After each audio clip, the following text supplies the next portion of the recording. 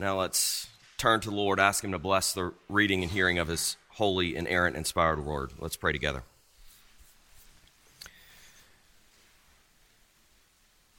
Send your Spirit among us, O God.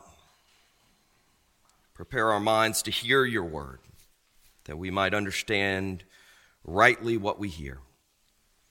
Move our hearts to receive what we hear in faith. Purify our will to obey in joy. For we pray these things through Christ our Savior. Amen. Our scripture reading this morning is from the Gospel according to John, chapter 14, verses 1 through 14. Hear the word of the Lord. It is written, "Let not your hearts be troubled. Believe in God. Believe also in me. In my Father's house are many rooms. If it were not so, would I have told you that I go to prepare a place for you? And if I go and prepare a place for you, I will come again and will take you to myself, that where I am, you may be also. And you know the way to where I am going." Thomas said to him, "Lord, we do not know where you are going. How can we know the way?" Jesus said to him, "I am the way, the truth, and the life. No one comes to the Father except through me. If you had known me, you would have known my Father also. From now on, you do know him and have seen him." Philip said to him, "Lord, show us the Father, and it is enough for us." And Jesus said to him, "Have I been with you so long, and you still do not know me, Philip? Whoever has seen me has seen the Father. How can you say, 'Show us the Father'? Do you not believe that I am in the Father and the Father is in me? The words I say to you, I do not speak on my own authority, but the Father who dwells in me does his works. Believe me that I am in the Father and the Father is in me, or else believe on account of the works themselves. Truly, truly, I say to you, whoever believes in me will also do the works that I do, and greater works than these will he do, because I am going to the Father. Whatever you ask in my name, this I will do, that the Father may be glorified in the Son. If you ask me anything in my name, I will do it." To the King of ages, immortal, invisible, the only God, be honor and glory forever and ever. Amen. At the most basic level, being a disciple of Jesus Christ means believing in Jesus as Lord and Savior. But we must immediately ask, what does it mean to believe? And believe is a word like love. It gets thrown around a lot. It's hard to get a handle on because it can take a number of connotations depending on the situation. Like, for instance, if you were to ask me if I received an email you sent to me the previous week, I might respond, "I believe so." And what does this imply? It implies uncertainty, right? I don't know. I received 5,000 emails last week. I'm not sure if I saw your email or not. Hopefully, this is not what we mean when we say that we believe Jesus is Lord and Savior. Or another way that we use the word believe is sort of like we used a few football games into the college season. I believe the Tigers might have what it takes this year. And what we really meant when we say we believe in that context is, I think so. I think so. I could make a solid argument for it, but I could also be convinced otherwise. Hopefully, this isn't what we mean when we say that we believe that Jesus is Lord and Savior either. And on a deeper level, we might use the word believe to speak of something we are convinced is true. I believe America is the greatest nation ever. And I really do truly believe that, so much so that I might be willing to bet my life on it. sort of like the Cuban Dr. Charles Finley, was so convinced that yellow fever was transmitted by mosquitoes that he was willing to bet his life on it. He was willing to test this idea by being in the presence of infected patients who were in a room that had been screened off from all mosquitoes. And using believe in this manner, I could say, I believe God exists. And for many, when they say that they believe Jesus is Lord and Savior, this is what they are articulating. They are articulating a conviction even that they are willing to put to the test. But is this what Jesus means when he says in John 14, believe in God, believe also in me? Is he encouraging the disciples to a personal conviction that they should hold about him? And Jesus, in his school on discipleship here in the upper room, has a very important lesson for his disciples about what it means to believe in him. And it comes at a critical moment for them as they prepare for his departure. This is why we find here in chapter 14, in just 14 verses, the word believe 6 times. And so I want to identify 3 things here that Jesus says about what belief in him looks like, what it means for us to believe in him as his disciples. So first, Jesus teaches his disciples that belief in him means trusting that their lives are safe in his hands. That belief in him means trusting that their lives are safe with him. And chapter 14 starts with these familiar words, let not your hearts be troubled. And we know these words because they get used so often at funerals. And Sinclair Ferguson argues that they are maybe, perhaps, the most well-known of all of the words in John's gospel for this reason. Whenever unbelievers are present in the church, these are the words they usually hear. But we don't often get the full context of how they're used here in chapter 14. And for this, we have to go back to chapter 13, verse 21. After saying these things, Jesus was troubled in his spirit and testified, truly, truly, I say to you, one of you will betray me. Jesus is himself troubled in his spirit as he considers his betrayal at the hands of Judas and his impending death. He is also well aware of how his disciples will react, including Peter's denial. He tells Peter of this. And these things are weighing heavily on Jesus. And his disciples are disturbed by all of this as well. They're disturbed that Jesus is saying that these things are about to happen to him. It doesn't make any sense to them that he would have to die. They're concerned that their teacher, their rabbi, their master is about to leave them. They are concerned about how they will respond to all of this as well. And so they are troubled in their spirits. But notice what's happening here. It seems at face value that Jesus is being hypocritical. He's asking them to do something he himself isn't doing. But what Jesus is really doing by telling them that they don't have to be troubled is he's letting them know you don't have to be troubled by the circumstances you will soon find yourselves in. You don't have to be troubled by any circumstance that you will ever find yourself in. And you don't have to be troubled by any of this precisely because of what I am about to do for you.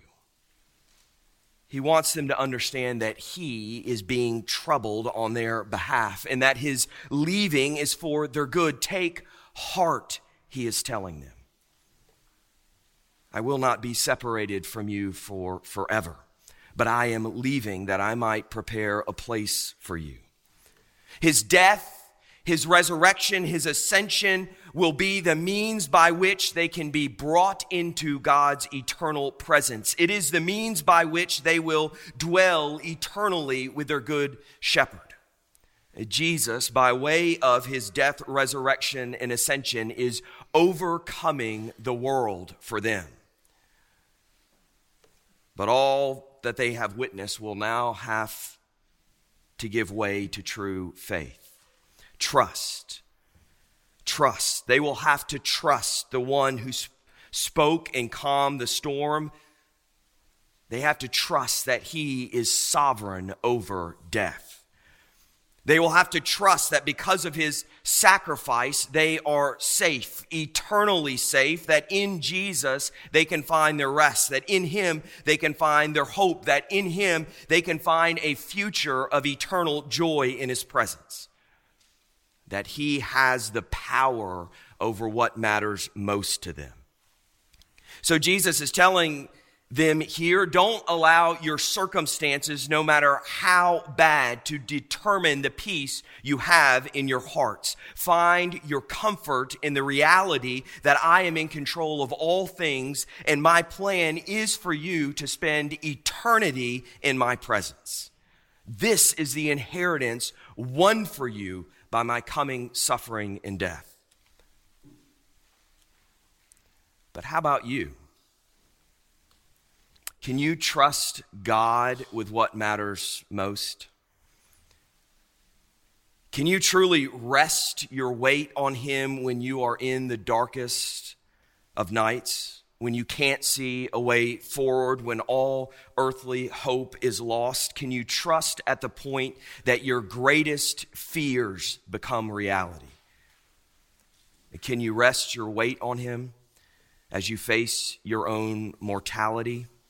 As you draw near the grave, can you rest your weight on him that you are safe in him? A couple of weeks ago, we went as a family to Shreveport to go to a rock climbing gym as a fun Saturday activity. Elizabeth and I have enjoyed rock climbing in the past. We haven't done it in a while. The truth be told, I am terrified of heights, which is sort of why I enjoy rock climbing.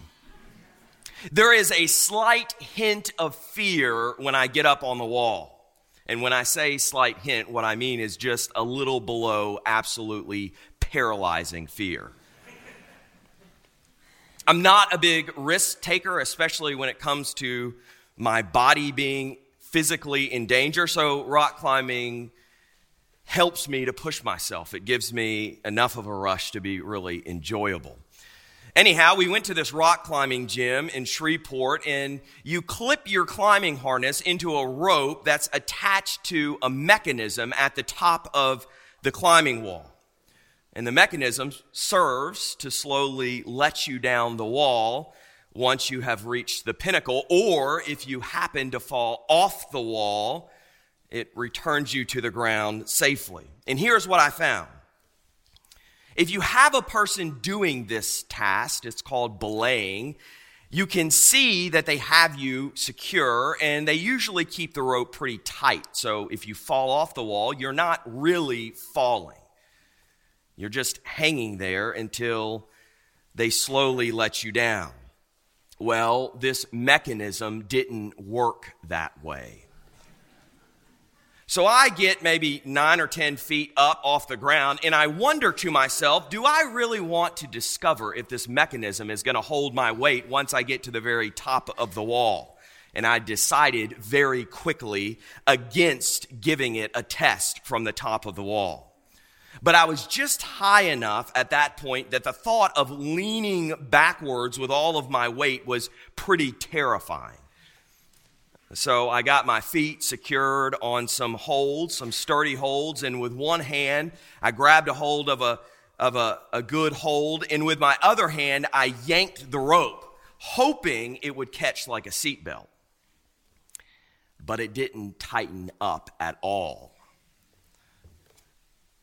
And now I was really worried. And Elizabeth, who was standing at the bottom of the wall, had already figured out how this mechanism worked, assured me that I just had to lean back with all of my weight and trust that it was going to catch me. And so after a moment, I got the courage to do that, and I just let go, and I fell backwards. And it did catch me, although there was a brief moment when I wasn't so sure. Trusting in Jesus by faith can be a little bit like this. Sometimes in the darkest of nights, we might wonder if Jesus is really there. We wonder if we fall, if there is anything or anyone there to catch us. And we're yanking at the rope, and it's not tightening up at all. And so we might just be anxiously clinging as tightly as we can to whatever tiny holes we can find, trying to figure out how in the world we're going to back our way down this wall that we found ourselves on. Can you trust at that point? Can you lean back into Jesus with all of your weight? Do you trust that God's power displayed in Jesus Christ is greater than your circumstances? Do you trust that in him you are truly safe? This is what Jesus is encouraging his disciples to trust me. Trust me. Your faith will be tested. This rope will give a little, but I won't let you fall. My love for you will not fail. I will bring you safely home to myself. Lean back into me. Trust in the sufficiency of my power. I love the example that Sinclair Ferguson gives on this point. He says that when we look at an airplane, we might wonder how in the world this metal beast can fly. It isn't lighter than the air, right? So how does it get off the ground? And the reality is that it has the power, the energy to overcome the earth's gravity. Jesus died to defeat sin and death for us. He rose that we might have new life in him. So do you trust that Jesus has the power to overcome the world? Do you trust him to bring you safely through life's troubles into his eternal kingdom? Let not your hearts be troubled. Put your trust in Jesus. But the disciples are still troubled because after telling them that he's going to prepare a place for them and that he will come again to take them to himself, Jesus says this to them: where I am, you may be also, and you know the way to where I am going. Really? So Thomas speaks up at this point, but Lord, we don't know the way where you are going. How can we know the way? I am the way, the truth, and the life, Jesus responds. And this is our second lesson about what believing in Jesus means for us, his disciples. So secondly, belief in Jesus is not only trusting that we are safe in him, but it is knowing him as our transport. Belief in him means knowing him to be our transport. What the disciples long for is to be in the presence of God, who is the object of their faith. The question is, how do we get there? How do we get to God? And this is the question that all humanity is wrestling with, whether we realize it or not. In our cultural context, the world responds, there are many ways to get to God. Take your pick. You can find your own way to God by being true to yourself, being a loving and good person. Work on bettering yourself. This is how you commune with God in you and in others. Or you can go the more traditional route, right? Choose any of the major world religions. All of them are paths leading to God. They're all expressions of truth. And the example that's often given is of blind men feeling an elephant. And different parts of the elephant. One is feeling the leg, and another is feeling the tail, and another is feeling the underside of the belly. And they're all describing these different parts from their different perspectives, but all are describing the same animal. It is the popular belief that so it is with the world's religions. And it sounds so nice, doesn't it? No one is really wrong. We're all just looking at things from diverse perspectives. Plus, it is so arrogant. It's so arrogant to make exclusive claims about God. Who are you to make an exclusive claim about God? You can't know the whole truth about God. You aren't infinite. But that actually is the issue, isn't it? We aren't blind men feeling an elephant. We aren't going to grope our way to God. The reality is we are blind men standing before a transcendent God who is wholly other, who dwells in unapproachable light, who is completely unknown to us unless he opens our eyes and reveals himself to us. And he has. He has revealed what is required of us to come into his presence. So God's people understood that it was by way of the law that they made themselves righteous and presentable to God. But Jesus had shown the law to be powerless in this regard. In and of itself, the law couldn't provide life to them. Psalm 15 asks, O Lord, who shall sojourn in your tent? Who shall dwell on your holy hill?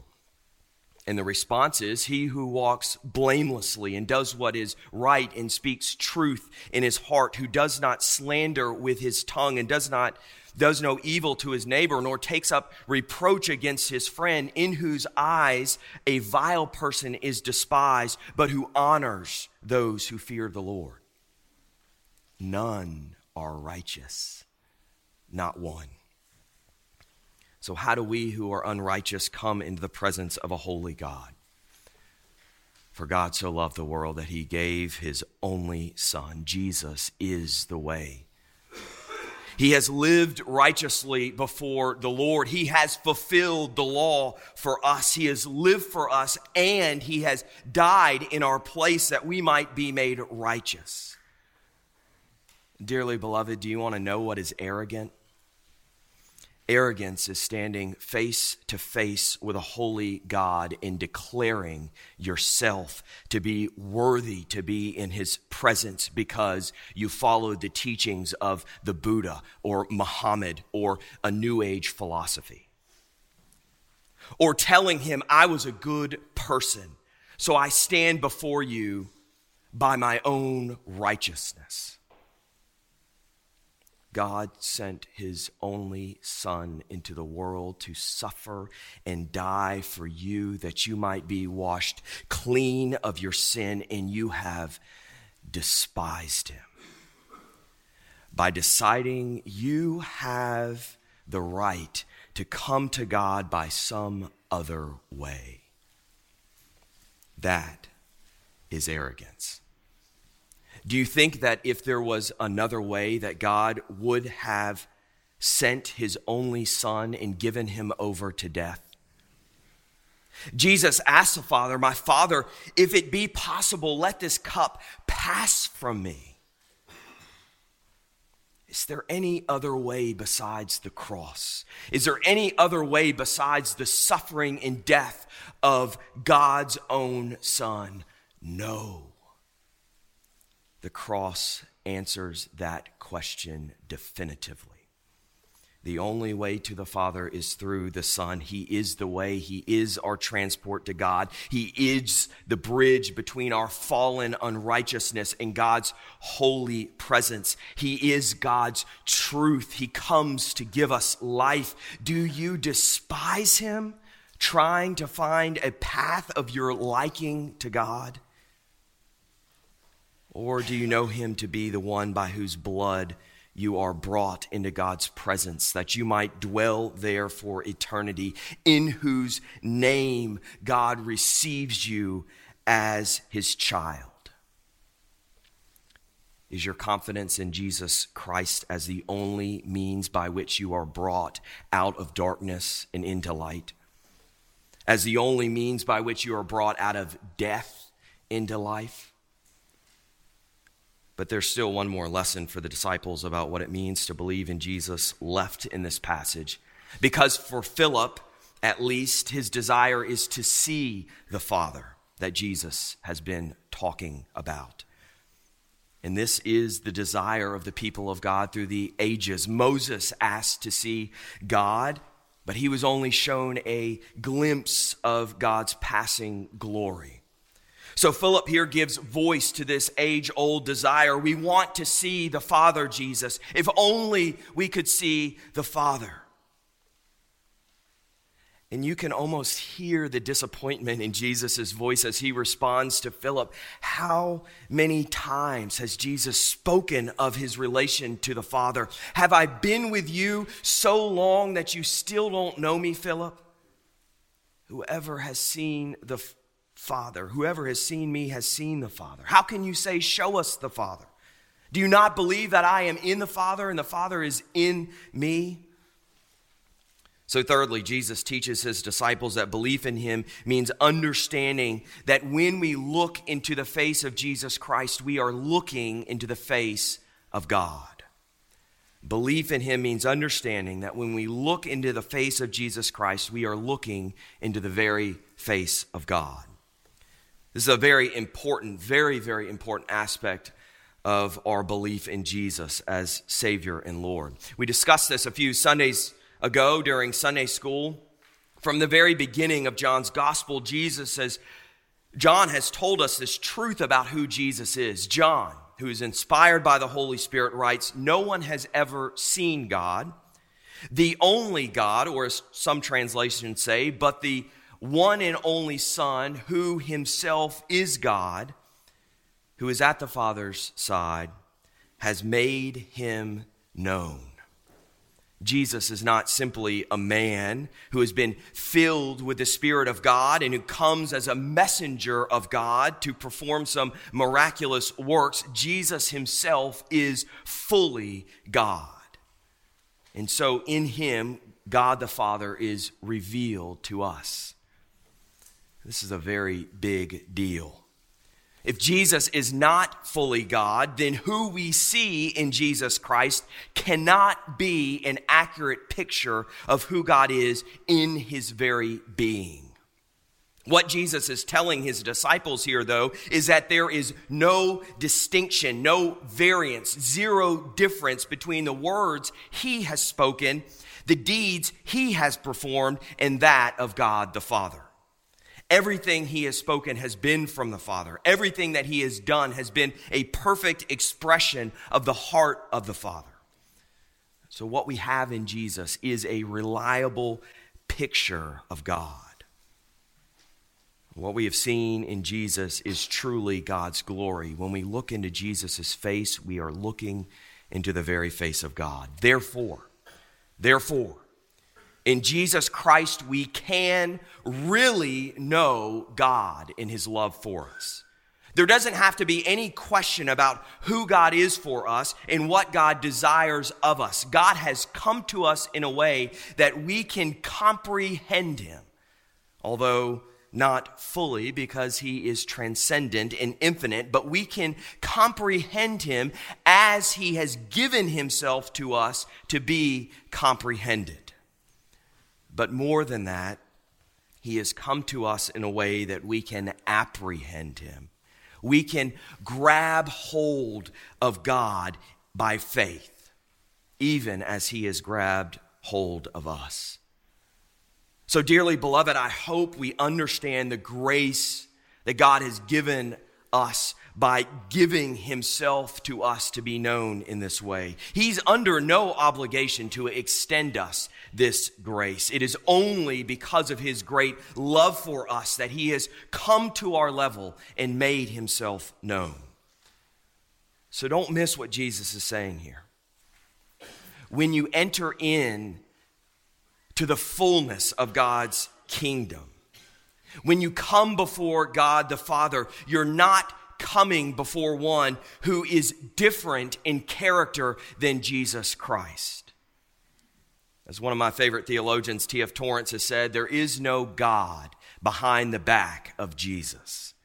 We will not find in God the Father something different than has been revealed to us in Jesus Christ. There is not less grace or less love or less mercy or less compassion in God the Father than we find in Jesus Christ, his Son. Do you believe this? Do you believe this? Do you trust that Jesus has provided for us a reliable, accurate picture of God? Do you trust that in Jesus we have an image of the invisible God? That if you have placed your faith in him and have trusted in his all-sufficient sacrifice, then there is no reason to doubt. There is no ground on which to wonder if this faith will be in any way deficient in bringing us to our desired goal. Eternally dwelling in the peace and joy and goodness of God's presence. So dearly beloved, let not your hearts be troubled. Believe in God the Father.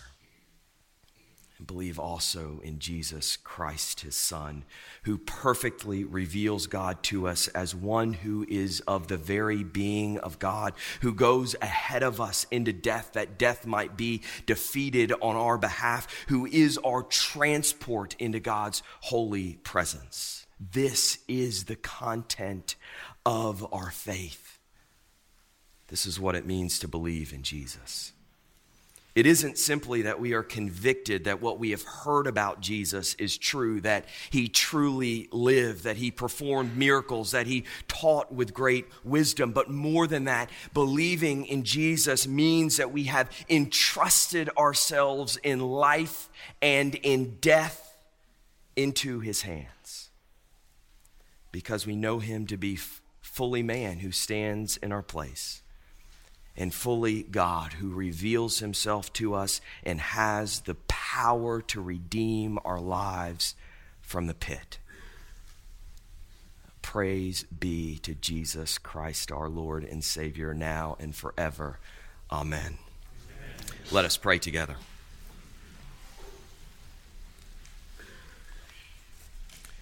Heavenly Father, we give you all thanks and praise that you have condescended to our level, that you have taken on human flesh in your Son, Jesus Christ, that he has come and fulfilled the law on our behalf,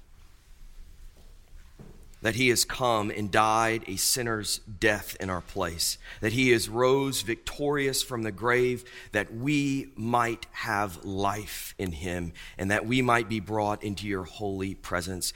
Heavenly Father, we pray that you would send us your Holy Spirit, that you would help us to believe. Give us faith in Jesus Christ. Help us to lean into him with all that we are. And for we pray this in his holy and precious name. Amen.